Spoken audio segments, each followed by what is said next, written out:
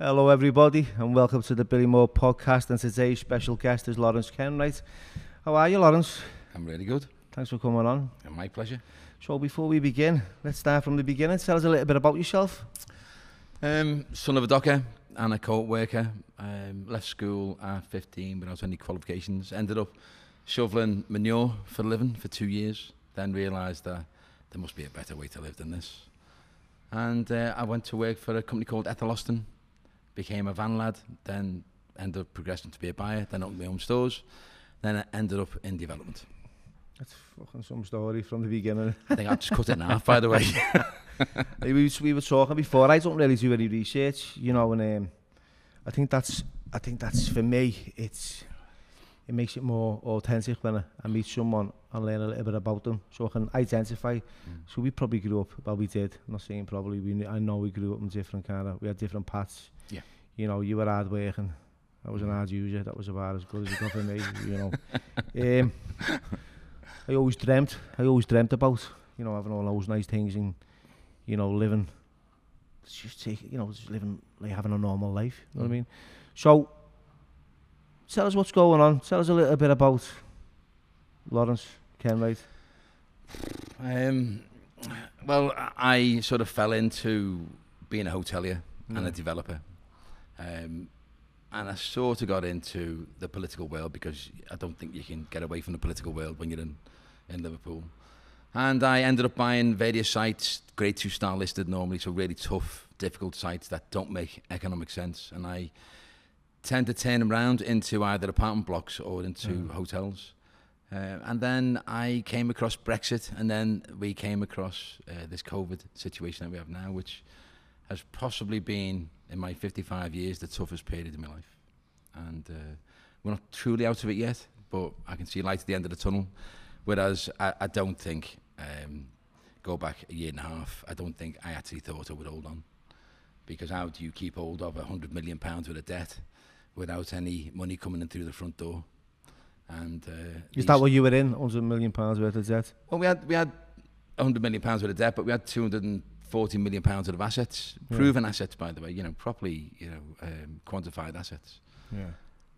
But if you can't pay back your loans, and you have a fund or investors who are aggressive and want to get that money back and want to get to the front of the queue and want to cause you as much trouble as they can, there's nothing you can do. And so I think what I'd done at that time was I just buried my head, and I think it's fair to say that I had a bit of a feud with the council and also with the Echo. And the Echo ran 85 negative stories on me. My investors got even more aggressive then, and I stayed quiet.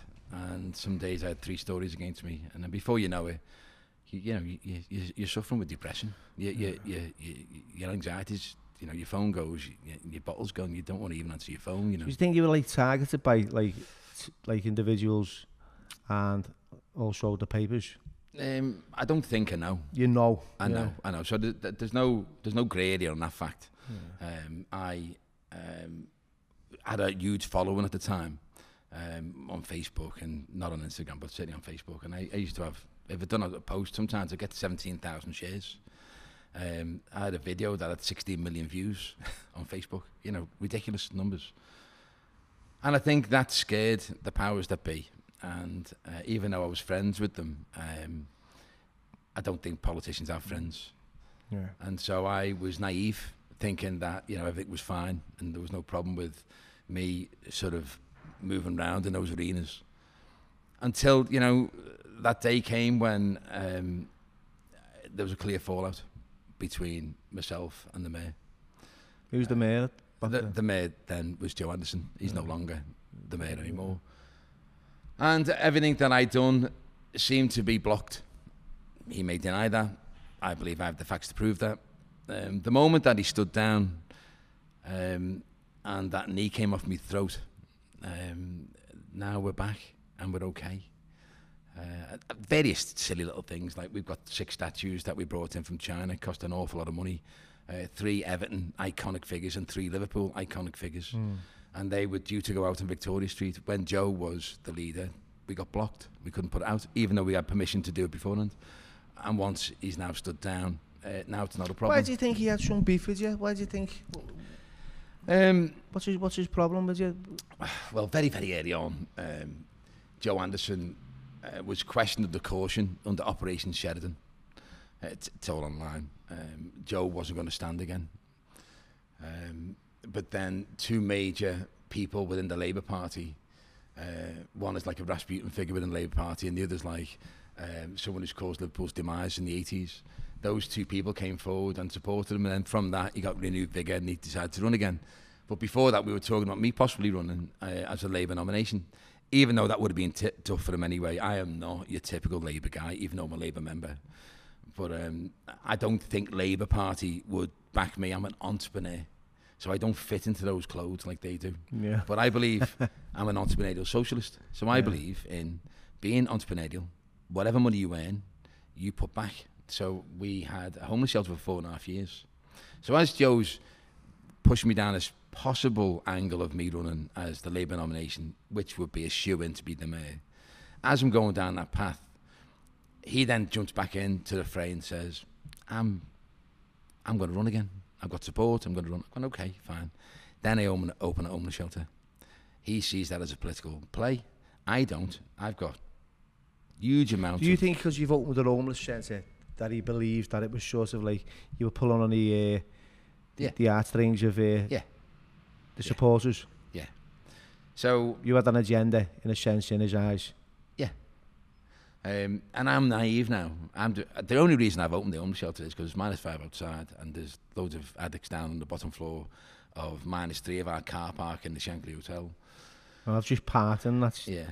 I've just seen all kinds of paraphernalia on the stairs. So I I didn't know whether I could get a lift. There's no lift up there, is there, to get here? No, there is, yeah. Is there? Yeah, there's 3 lifts from there. But anyway, so I would often go down there and aggressively throw them out.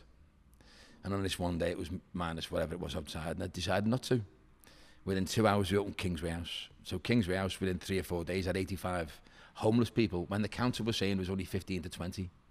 Now, they're patting themselves on the back saying it's only 15 to 20, and I'm looking at 85, all with, you know, abscesses in the groins, maggots growing out the legs, people one leg about to lose the other leg, insatiable desire for drugs. And I'm bought in. I'm like, I'm not getting told the truth here, you know. And I went to a council meeting one day, and they all stood up and gave me sort of a standing ovation because their number had gone from 20 homeless down to 15.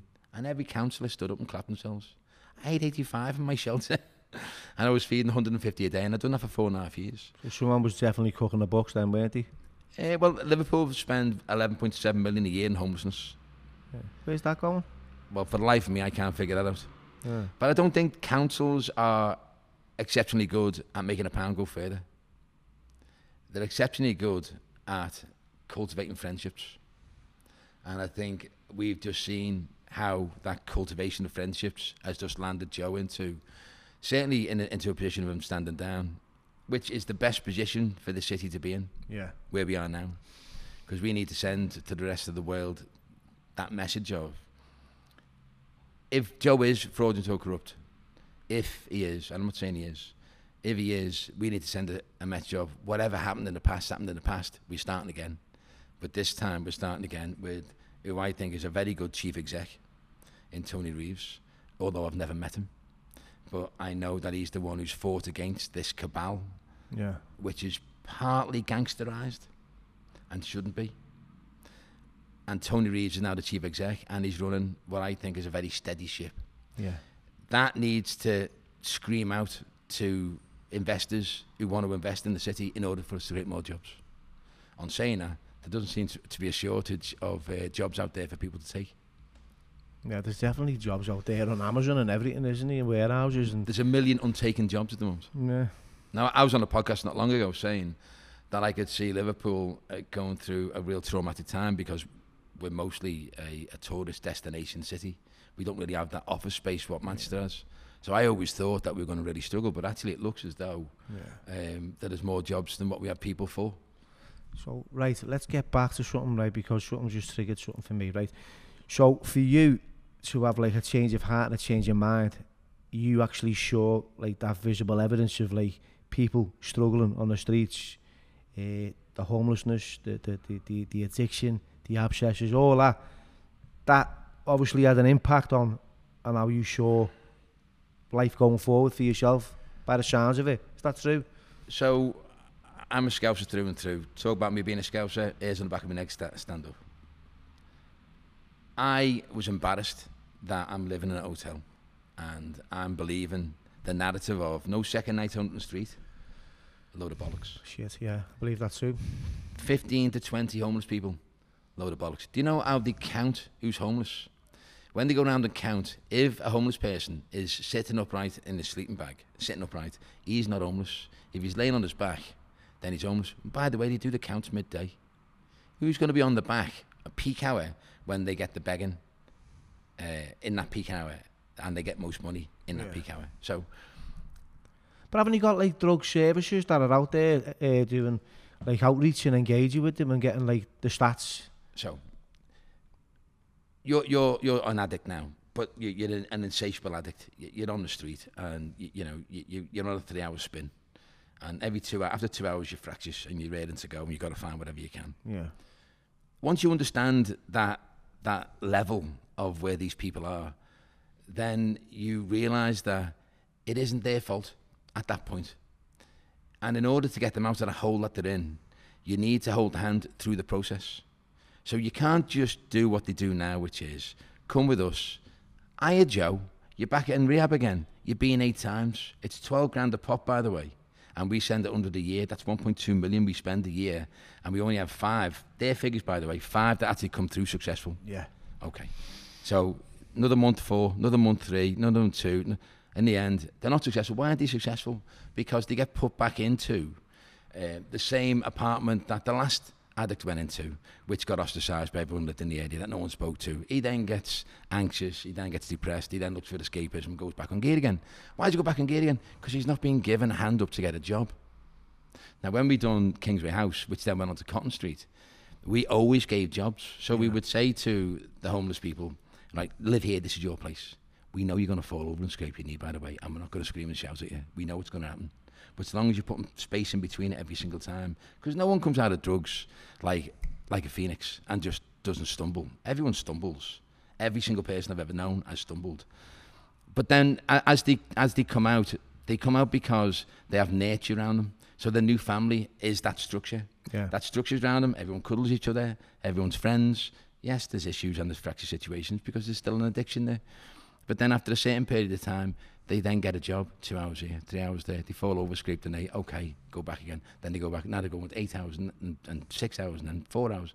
And then now they got money. And now they start feeling human again. Now they start feeling like that they're contributing. And now they want to start seeing the sun again. And they want to meet the mum again. And before we knew it, all 19 of Cotton Street, every single one come off drugs. Didn't cost the taxpayer a single penny. I paid for everything. Didn't cost them any money going to rehab. We done it by nature. Right the way through, by holding the hand all the way through, never letting go. When you let go of the hand, or they pass on from one post to another, and that homeless person has to recreate that relationship that they had before, they have to understand that when they go into other relationship, it then becomes fractious again. It then becomes difficult. It then becomes a bit scary for them. And that's where sometimes that need for escapism, and escapism for them is drugs, yeah. The drug of choice.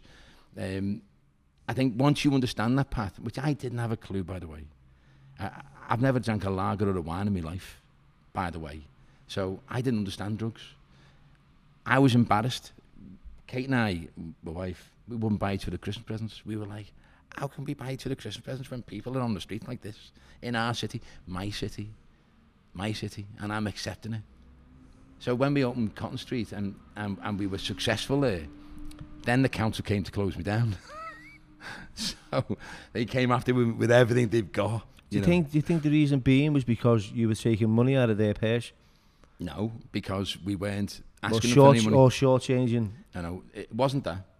It's because if I jump into someone's garden and not invited, and when I say that, I'm talking about the charities, and some of them, the chief execs are getting £100 a year. Come on. If you're in that game, why are you not £100 a year? Some of them more. So I'm saying, I'm jumping into that charity's garden and I'm not asking for a penny. And they look at me and they go, oh shit. Ooh. do we want him running around here? Blowing us up. Making that pound go a bit further. So they clustered against us to push us out. So we found there were no friendships anyway. And then when the council believed that in some way that it was maybe a political move, then I not only had the people who lived in that arena coming after us, and then had the politicians coming after us, who then bullied what I think are the council officers, the employees of the council, to then come after us. And I've got plenty of evidence of that, by the way. Plenty. So what I'm hearing, right, is like the secret, and it's good that I haven't done one of these shirts, but there is like people who say things, and you know, what was negative that was said about you that kind of really had you in those feelings of like, fucking hell, I can't cope here, I'm all depressed? No, I was in fight mode there, so I didn't give a shit. No. I'm fighting for the homeless, and they come along and they're saying, if anyone dies here, we're gonna sue you for corporate manslaughter and taking pictures of needles in the streets. Well, underneath Kingsway House, that's been a drug haven for years. It's nothing to do with me. So we wouldn't allow the addicts to take drugs in the room. But obviously then they're going to go to the nearest doorway and inject there, or toot there, or whatever the choice is. But how would you police like addicts from not use? Because I don't want to use me, so I'm going to use whether I'm under the bed, in the cupboard, in the loo. But we'd say, don't take it in the room. We'd have 5 security guards, by the way, that I was paying for overnight, and all of them were ex-addicts.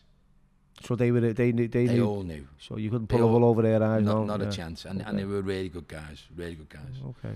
So they wouldn't chase them out, but the guys who were using would know not to. So they would go downstairs, and we put a portaloo underneath Kingsway House. It's still on my land.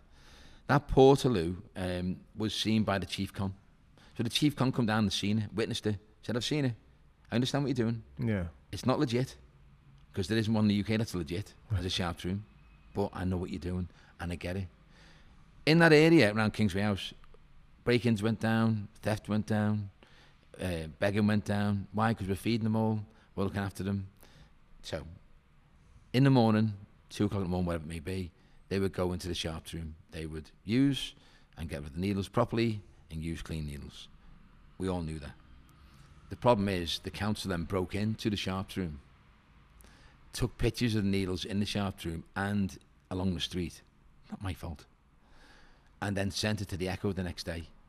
The Echo then done 3 stories on me for 3 weeks on run, saying Kenwright drugs. Don't forget, never had a lager or a wine in my life. So what, you were a drug dealer now? Yeah, so they put Kenwright drugs on the front page. Yeah. So someone who earned his money from bringing money into the city, and I'd probably brought in 200 million to the city. There must have been a few like people who were really jealous to kind of like feel that you had an agenda. Like, I don't know nothing about you. No. The truth is, right, I like the fact that I come in and you're a blank canvas to me, you know what I mean, and I'm listening to what you're saying. Sure. Now, and you can, you read comments. I've read comments on, I haven't watched podcasts, I don't really watch many, to be fair, but I do read. Should watch your own, I do read the comments, and there's a few controversial comments, and we said this, like, why doesn't he talk about that, why doesn't he say this, and we'll quote them, and I've got nothing to add. I think people saying like you're ripping off the city, and or you're ripping off the workers, and this is paraphrasing now what I'm reading. So you're talking about probably one comment in probably 100 that are bad, 100 good. That's the one that we're shooting into, though, isn't it? Yeah, sure. So I'm always going to be a target, aren't I? Yeah. And by the way, I don't give a shit. I don't care about people's comments. I know what I do is right. I live by my own compass. I don't live by anyone else's. And I certainly don't live by comments given by some fake account. If it's someone who's real, fine, let's have a conversation. I'll invite them in. So I'm pretty sure there'll be a few comments on this podcast. Yeah, of course there will. Let's and if so let's go with the negative. There's no negativity with the homeless thing, but there's none there. And anyone. No, that sounds sincere and genuine, and I like what you've just shared, because I can identify with a lot of what you've said. Yeah. So the negative you're talking about is when I came to not so much COVID but to Brexit. we had £100 million of the debt. A lot of that was mom and pop investors who all have invested in the bricks and mortar of the buildings. I don't have a single asset anywhere in the world, by the way. I've totally invested in it. I've never took any money out. I'm the only developer that never take any money out of his business. My loan to value on my business, even today, is 52% loan to value. In other words, if the building's worth 10 million, I owe 5. The problem is no one can sell any assets now. Why? Because accommodation, hotels, tourism is on the floor. Okay, it was okay last month, but we're going to go into the winter of discontent here. Yeah. There's not going to be a lot of tourism going around this winter. So hotels, I've got a business model to prove. I've got 96% of my unsecured investors that I went out to now voted for me in favour. I actually work for the chair of the unsecured investors, and his name is Thomas Scullion, and he is the chair of all the investors, and I work with him. That's never happened before, by the way, and never have unsecured investors ever been brought in against an administration. Well, not against it as such, but certainly in my favour. But you're always going to get people that are going to turn that into a negative. Oh yeah, there's definitely you can't win for losing sometimes. No. I've learned that. But, you know, whether it be jealousy or, I mean, I don't know who'd want to be jealous of me at this moment in time, because I've just gone through the most traumatic, most horrendous time in my life. So, you know, if someone wants to wear my shoes, please go ahead and do it, because that's been tough. But I do think there's light at the end of the tunnel now. When we opened up again over the last couple of months, we traded beyond 2019 figures. So when there was no COVID, we'd done better figures in Shankly than what we'd done in 2019. So we've traded really, really well for our investors. I don't get any money. All my money goes to the investors, well, goes to the administration. My job now is to prove how well we traded, to prove how good I am at what I do, in order for the fund to come in to take out all of those investors, to get them their money back, and then to get the bank's money back that were originally invested in us, which I think we're well on the way of doing. The problem is the sector is on its knees. That's not my fault. But all I can do is hold on with my both fingertips, work as hard as I possibly can. You've just walked into the Shankly Hotel. You've never been here before. But let me tell you, every single leaf that's on that ceiling, I've done myself at 3 o'clock in the morning every single day during lockdown, while not getting paid, because it's my business and I shouldn't be getting paid for it. And I put 250,000 clips into that ceiling to get all them flowers on the ceiling. I've done it all myself, done it all on my own. So when we opened up again, we traded better because we tap danced to a different tune, because tourism wasn't here. So we then had to put events on the roof. So we done events with a bed. So then Lee Butler, great guy, comes in, puts an event on the roof. We have 1,000 people on the roof now. We've now got a full hotel. No tourists, because there is no tourists midweek here. So you just got Scousers and locals and... Tourism coming back. Yeah. But, you know, that model, let's go when we first opened again on the 4th of July. I think... I don't think we had any tourists here at all. The streets were bare. So we had to put an event on the roof, but we couldn't put 1,000 people on the roof, which is our capacity. We could only put 300 on the roof. And that first weekend, when we opened with 300 on the roof, all socially distanced, all 2 meters apart, all on tables at 10, because tables at 10 at the time, we still had 2 Black Mariahs come outside and police on horseback come to close us down. I'm like, what have we done? Well, thank God we had our own health and safety executive on site, knowing what cards were going to get played by the council. Yeah. Because the council in charge of licensing, even though the police enforce it, but the council in charge of it, they come to close down. And I was really, really lucky that there's an amazing council called Christine Banks, who's chair of licensing, and she came along and went, there's nothing wrong here. Yeah. But without her, we'd have been closed down. Now, if I'd have got closed down that day, then I'd have lost everything. Because then I would be deemed as, or the story would have been spun into, I'm not fit to operate. I broke COVID rules, which I didn't. But it could have been spun that way. Yeah. And that's what they tried to do. So I was very, very fortunate at that time that I got away with that one. But then I was also very fortunate for me, not so much for Joe Anderson. And I've got no axe to grind with Joe Anderson, by the way. But when Joe Anderson got arrested, that then gave me a new lease of life. Yeah. I could then calm down, and then I could then just get on with the business that I have to do, keep my head down. I don't get involved in anyone's business. I don't talk about anyone's business. I don't want to get involved in politics. I just want to get on with saving my business and giving back the money to the investors that they originally invested in this business for. Okay, that's fair enough. And I seen that Joe Anderson, straight after you'd been on Andy's podcast. No, he went on first. Did he go on first? Yeah, he went on first, and see, that's how much I know. I don't really. Yeah, no, he went on first. Said we had to say. I think he called me out on a couple of things, and then Andy asked me to go on. I'd never been on his podcast before, and I went on and I spoke as honestly and as truthfully as I can be. And as I say, I wish him. I don't think any true Scouser would not want anyone to go to jail. I don't think we're brought up that way. I think it's a lot of people that like him to go to jail by the sounds of it. You see, there's shutting on County Road calls here in Walton. I've seen it, yeah. You've seen it, haven't you? Yeah. And it's what does it say? It says, Anderson, jail Anderson. I'm still sticking to my view. I don't want anyone to go to jail. I don't. Do I think he's going to go to jail? He won't go to jail for gifting out assets to his friends, because that has gone through council process. And as much as the police may think it's morally corrupt, because assets that are worth millions should never go for £1, they can't do anything about it because it's gone through council process. I don't think that will be Joe's demise. I think Joe's demise will come from a totally different angle, which will shock a lot of people. And I don't think that's going to come out till about February next year. But it's nothing to do with me. No, so you've got some, by the sounds of it, you've got some kind of inside knowledge of what's going on. Well, no one truly knows which way the police are going to turn. But I think I'm close to it to know. I don't even follow the news that much, and you should. I should, yeah, but it kind of it's quite toxic, innit? It's depressing as well. But what I do know, right, is that there was something. Joe allegedly got arrested for some kind of backhanders by the sounds of things. No, it wasn't that. See, No, it wasn't that. So Joe, look, it doesn't matter why Joe got arrested. Joe got arrested on. It's us though, doesn't it? Come on. No, okay, but so here's my view, okay, and it is only my view. I think Joe got arrested on a bullshit charge. A bullshit charge. Yeah, I think they wanted to get into his emails and his phones, and they wanted to dig deep. I think there were an awful lot of other people that had got arrested. Some on bullshit, some not. In total, there were 18.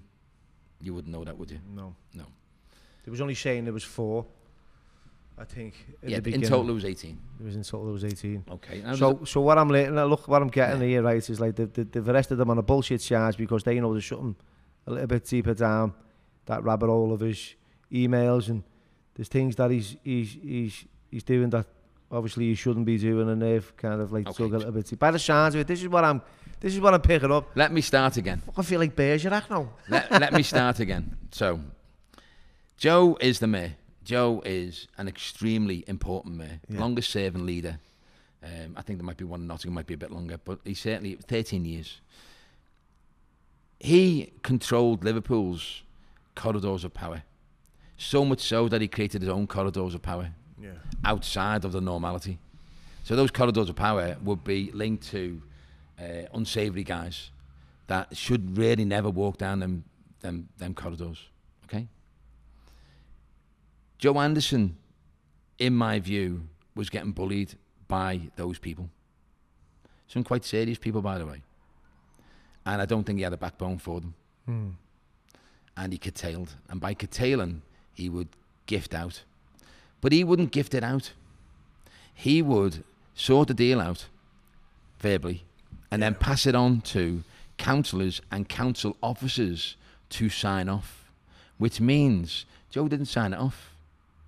But did he do it through his cabal? Did he do it through his friendships? Of course he did. I know for a fact he did. But did he do anything illegal? No. Is it morally corrupt? Of course it is. Will he go to jail for that? No.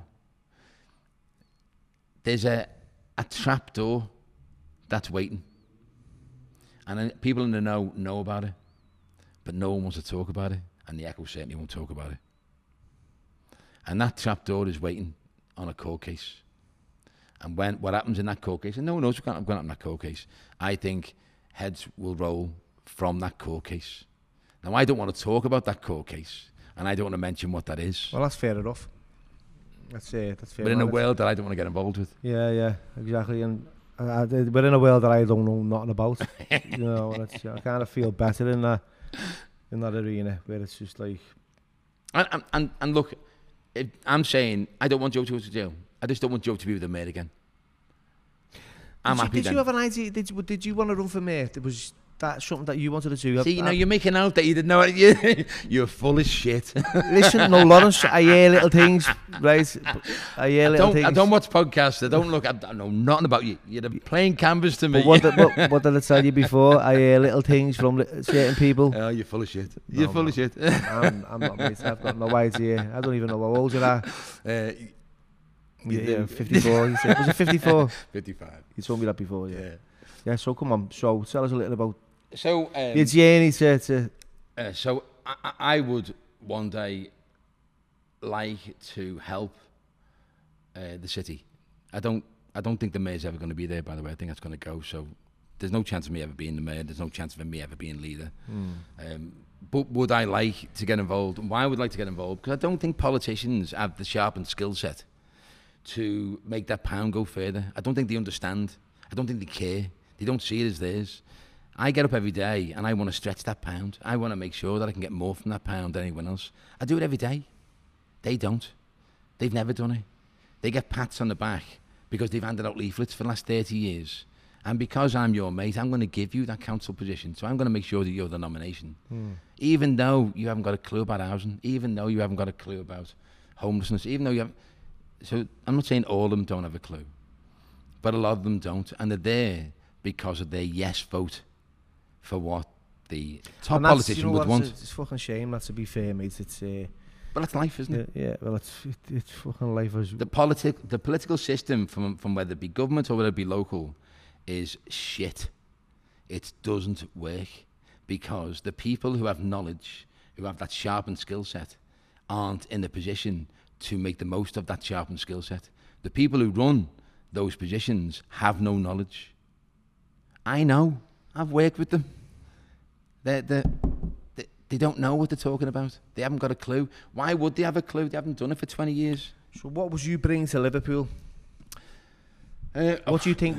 We're talking about a hypothetical thing. Yeah, look, it's hypothetical, if it right? did, If it did, so you know, you never know. Okay. You never know, right? Okay. So, what do you think the solution is for Liverpool? Because I fucking know what it is. I've got an idea of what it is. Go on, and you go first then. Okay, so there's not enough community centres, right? There's not for these kids that are out there, right, standing on stage. Because you know what it was like back then in the day, mate. We were fucking. There was adventure playgrounds. We were, we were happy little kids. Yeah. We had somewhere to go. Yeah. Parks. Yep. Fucking these kids are setting fire to them all day long. The council is shutting them all down. I took my little boy to a park through the week, right? The very next day, it was locked off because someone had set fire to it. Sure. Right, and he was upset. Right, these are things that are not getting addressed by the council. You know, not getting addressed. Especially like the interventions for young kids. I agree. There's a lot of lack of intervention. Yeah. There's a lot of knife crime, gang culture, county lines, image orientation. You've seen it, Montclair's, North Face, Valentino's. Everyone's got the temptation to fit in. Yeah, the uniform. Yeah, it's fucking massive out there. So that's my. So you're going. So you're using the pyramid. Yeah. Okay. So. All right. Maslow's hierarchy of needs. Let's talk about that. Well, let's go on to how I perceive it. So top of the pyramid, the 1%, the political and the business elite, and then the most vulnerable at the bottom, who sort of. The cannon fodder. Yeah. Yeah. Let's turn it upside down. Okay. So now the most important people are the most vulnerable. Society can only be sort of viewed on how well it looks after its most vulnerable, in my view. So the ones who are at the top, they don't matter. Don't care about them. So for me, I proved myself at creating brand, about pushing out narrative, and from that narrative, bringing in millions of pounds worth of investment. Then millions of pounds worth of investment create jobs. The more jobs you create, the higher the wage rise. That's a fact, by the way. So the more we create, it means arseholes like me who've got businesses have to pay more in order to get the best people. So you create more jobs, you create higher wage standards and higher standards of living.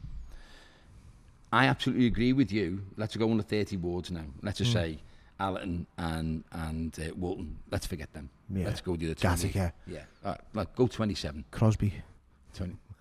No, is Crosby Sefton, isn't it? Is it Sefton? Sefton, anyway, look, let's say there's 25 wards. Okay.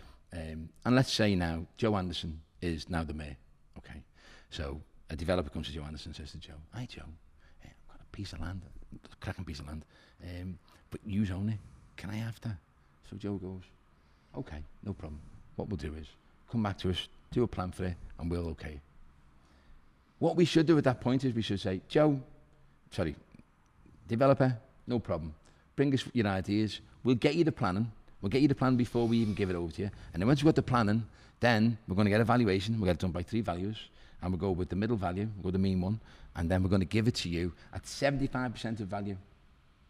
That sounds fair, doesn't it? Mm. You just give the developer a cracking turn. You just knock 25% off the bill. We don't do that. Do you know what we do? We go, "What do you want to do with it? Oh, you want 200 apartments on it? No problem. Tell you what, here's the asset, and we'll write it off because you're at risk." And then to write it off, we've got to know what you're going to do with it. So we're going to put the plan of permission towards it. So let's just say we're putting 200 apartments on it. Each apartment's worth 20 grand a plot. That's 4 million quid. Do you know we get none of that 4 million quid? It was our land and our plan of permission. We were getting on. So, but imagine we got the 4 million quid and divide that in now to the 25 areas that need it. So exactly what you're talking about now, those kids that are wearing the uniforms on the street corners, who've now got a UT to go to, who are now getting taken over to London or taken places because the 25 into 4 million quid, and you do that twice a year, it's 8 million quid. So all of a sudden you got like, say, I don't know, 30 grand award every week. You've got to fight for funding these days, haven't you? But imagine if we had our own. Exactly, yeah. So the council owns 15,000 sites and an immeasurable amount of land that can have plots on it. And yet we gift it and have gifted. And the Max Cole report, you say, don't watch the news, the Max Cole report is intrinsic to this city. It was what was read out in the House of Parliament on how the council have betrayed the people. Now that didn't come from the Conservatives, that come from the Labour Party as well. Keir Starmer was head of CPS. So he knew about it before the Conservatives knew about it. So it wasn't a political drive to get rid of Joe. It was the two sides together to get rid of Joe. Why?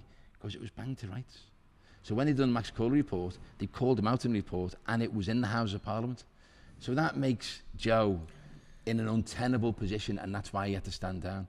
I don't want Joe to go to jail, but I actually believe there's a good chance he will. Well, if he does, there's a reason for it, isn't he? But in answer to what you're saying, if someone could come along who understood Liverpool being, in my view, and lots of people argue with me on this, the second best brand in the UK, next to London. That's my view. Loads will argue with me on it, that's my view. We don't have a leader, or have ever had a leader, that understands how to make the most of that brand. We need a leader that understands how to push out that narrative, and then from that narrative, get the excitement with all the funds around the world. Then the funds come in and they invest. That can only be a good thing, can it? Anyone investing in a city can only be a good thing. I think that's the easiest thing in the world to do, by the way. I don't think that's hard.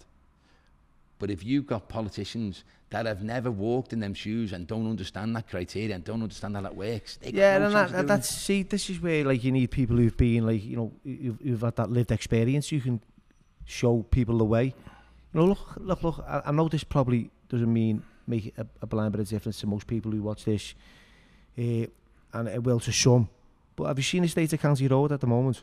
Right. I was brought up on County Road. What the fuck is happening there, right? It's like they've ran out of fucking road, left it, and just took all, you know, they started doing road works on it, and like all of a sudden, bang, you're just hitting bumps. So County Road, you got John May, haven't you? John May's great, you know, he's really good, he's from that area. And well, how are we? And then you got Terry May. Terry May's his brother. Yeah. Terry May has done amazing things in that area. But the councillors, Labour councillors, by the way, in that area, go against him all the time. Why? Because they're frightened of him. We need to start dropping whether it's red or blue or pink or red. It doesn't matter. We're Scousers. So we should all join together. And look, if Liverpool could bring in the best leader, in my view, that's someone like Sir Terry Leahy, who is from Belle Vale, who ran Tesco, who took Tesco from 4 billion to 35 billion. The best businessman the UK's ever had, and he's a Scouser. like a football team, we should bring in the best leader we possibly can, because the rest of the world will go, like a football club goes when we bring in a big manager, the rest of the world goes, Jesus Christ, they mean business. But we don't. We just brought in Joanne Anderson. And look, I think Joanne Anderson's a lovely person, by the way. Who? Joanne Anderson? Joanne Anderson's new mayor. It's a bit of an odd fucking... It is a bit. Did he relate it? No, not at all. And politically, they're totally apart. But she's not of that level, in my view, and I've got nothing against her. Liverpool should go for a person that doesn't let money turn his head. Yeah. Ted Leahy's that guy.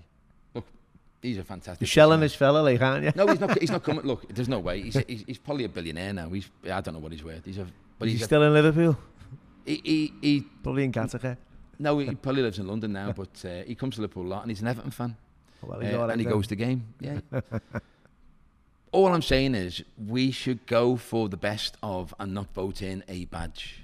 And we vote in a badge blindly without knowing who that person is. And it's the badge that comes first, not the person. It should be the person.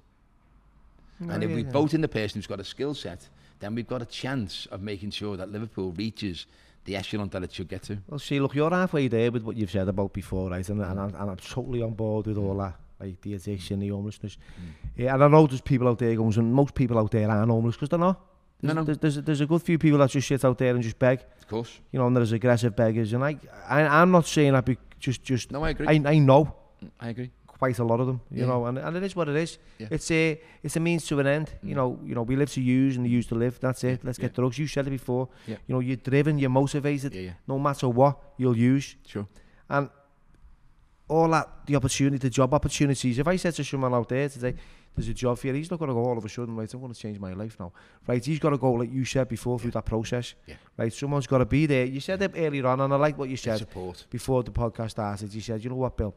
I think it's about showing someone that we care, that empathy, you know, showing that a little bit of kindness. And that's important, it really is. And that's important not only for the people who are sleeping on the street, but for the person who's just fucking working his ass off every day in his shop or whatever, getting off his ass and fucking and grafting. And also, it's like, we live in a different generation, and it really pains me, right? It shows. I obviously chose. I'm a lot older than you, you know. You're not a lot older. You know, and I'm not.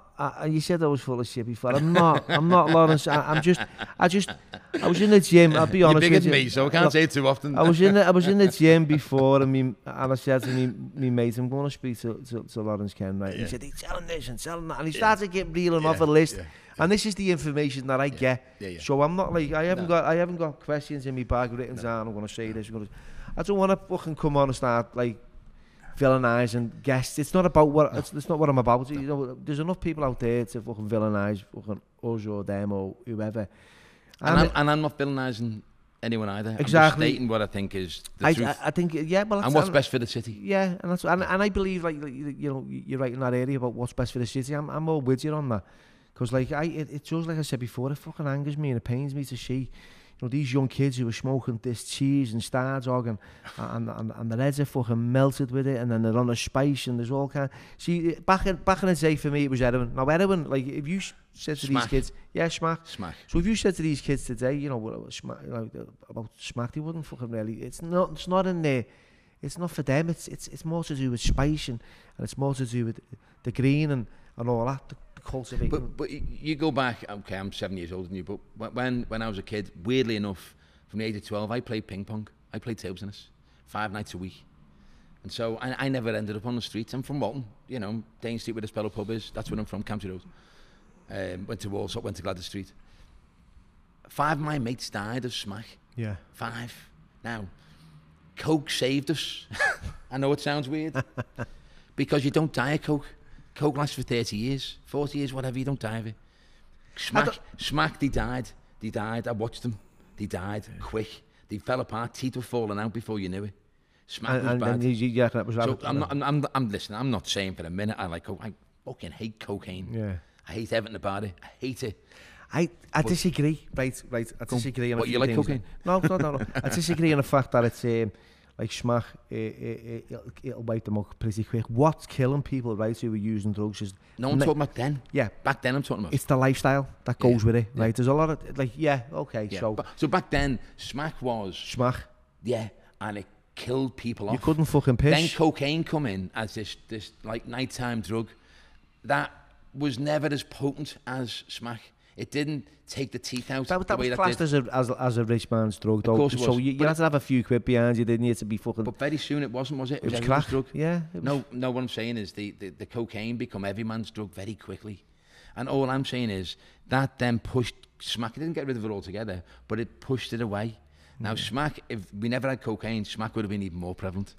And my growing up, you know, when I was 18 years of age, when I was seeing my mates like just deteriorate before me, I'm thinking, I'm just happy playing ping pong here. I don't want to get involved in this shit.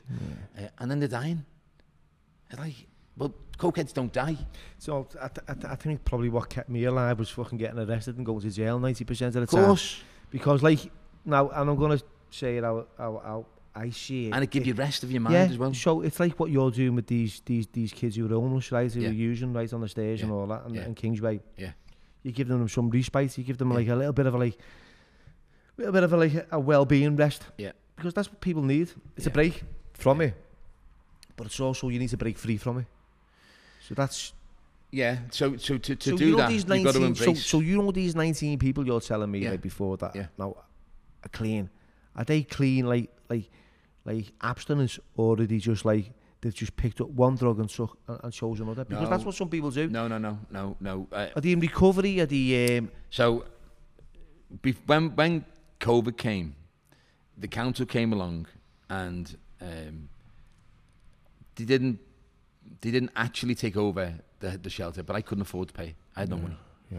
So so long as my name wasn't involved and so long it was no longer part of the charity, then they would take it over. So it got took over. So there's only 5 people in that shelter now, which is no longer in Cotton Street anymore anyway. So I've lost touch with that. But there are 30 people 4 times a week that feed the homeless from the Shankly every week and store all their stuff here every week. There are 2 people here that are on rehab that I look after here now.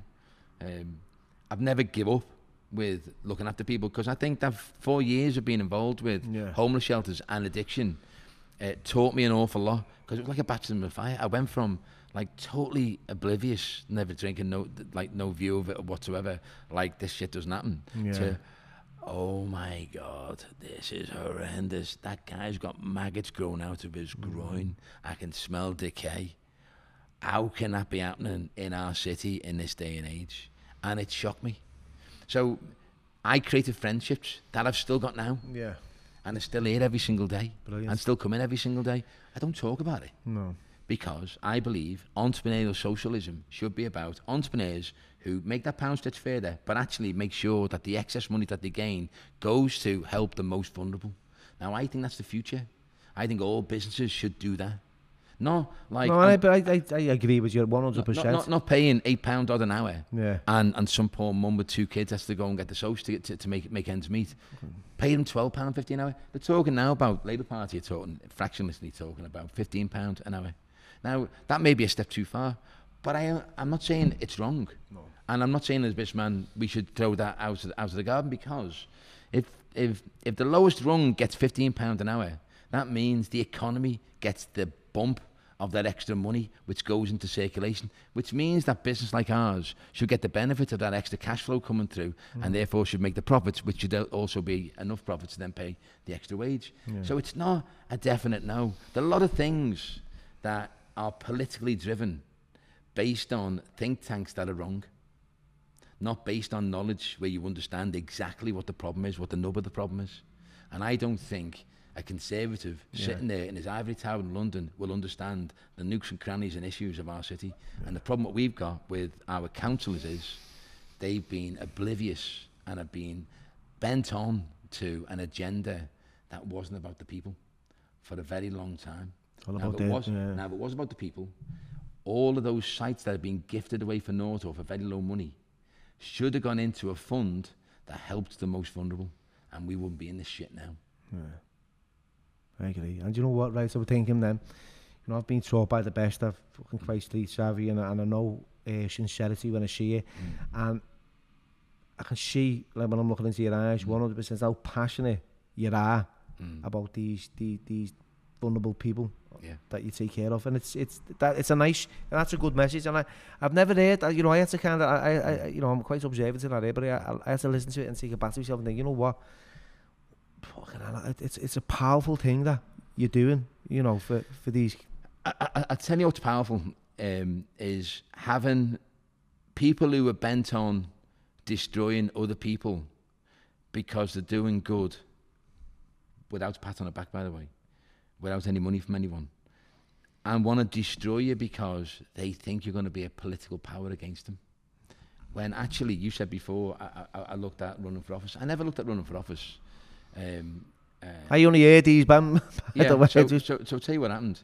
The Echo, at the time, I got on really well with the Echo. And the Echo ran 2 stories over a couple of week period as Lawrence Kenwright editor, as an outsider to run for mayor. Yeah. And then I opened the homeless shelter, and then all shit, you know, went loose. Although I didn't even realise. Now I'm a Scouser, and I think I'm on the ball. I wasn't on the ball here.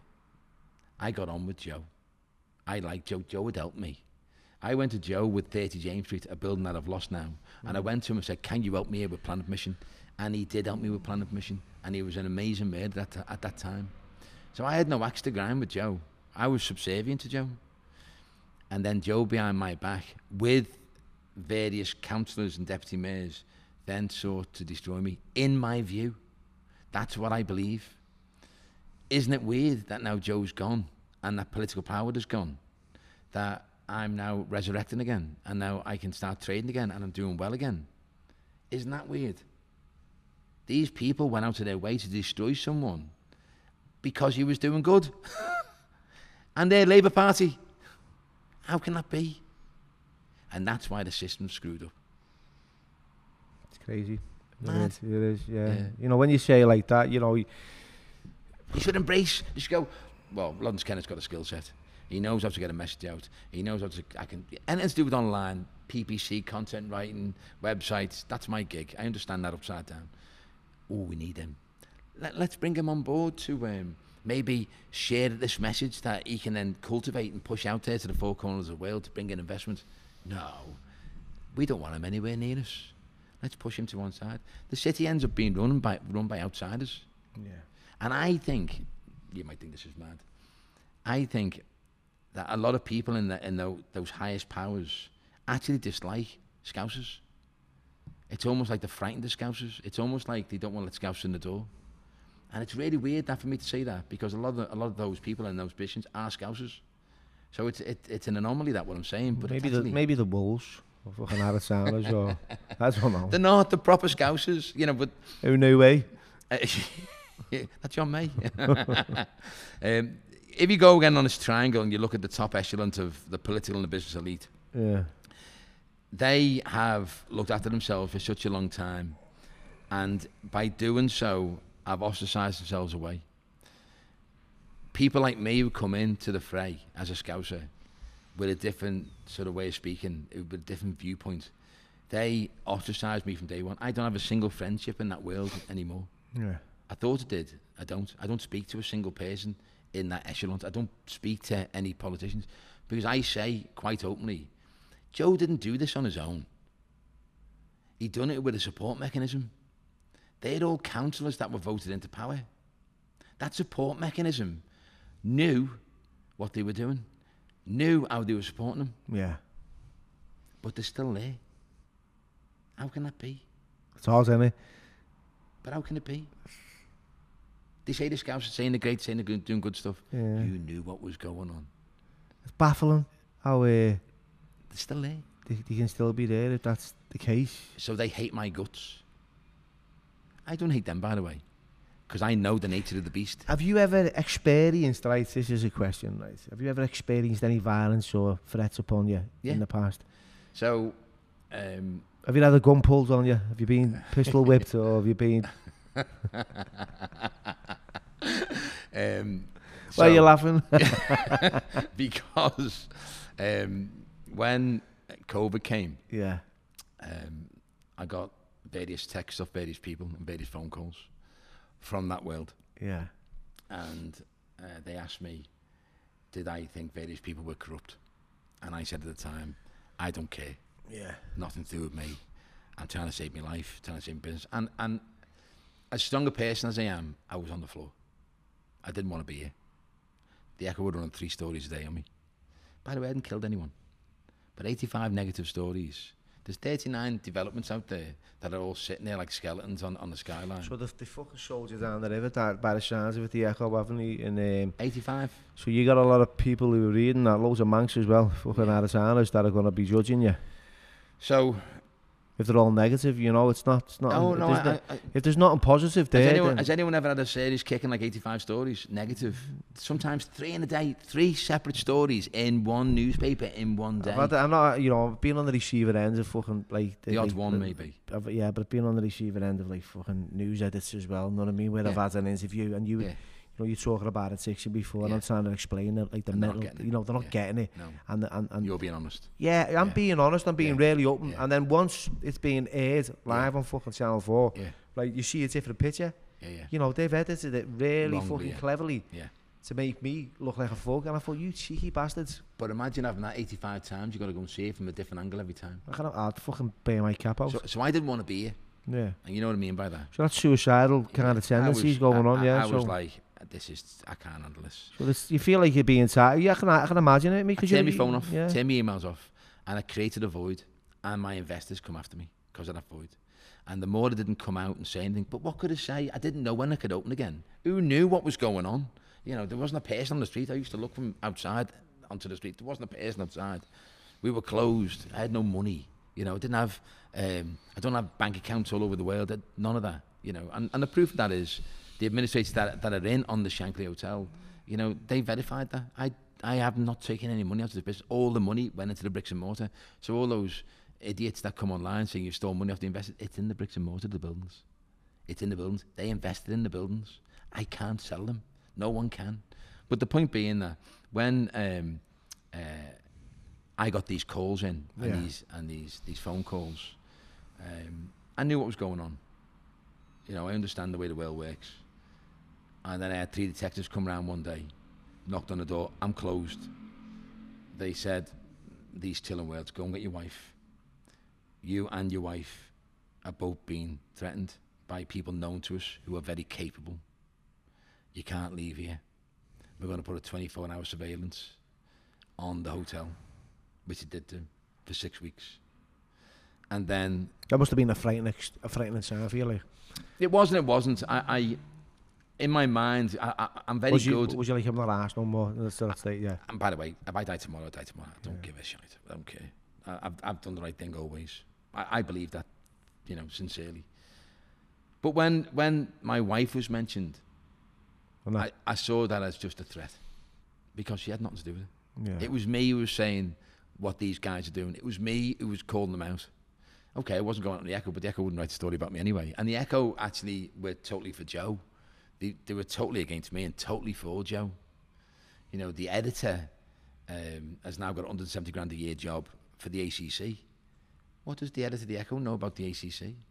He's an editor of a paper. How come he's got £170,000 working for an arena? What's that about?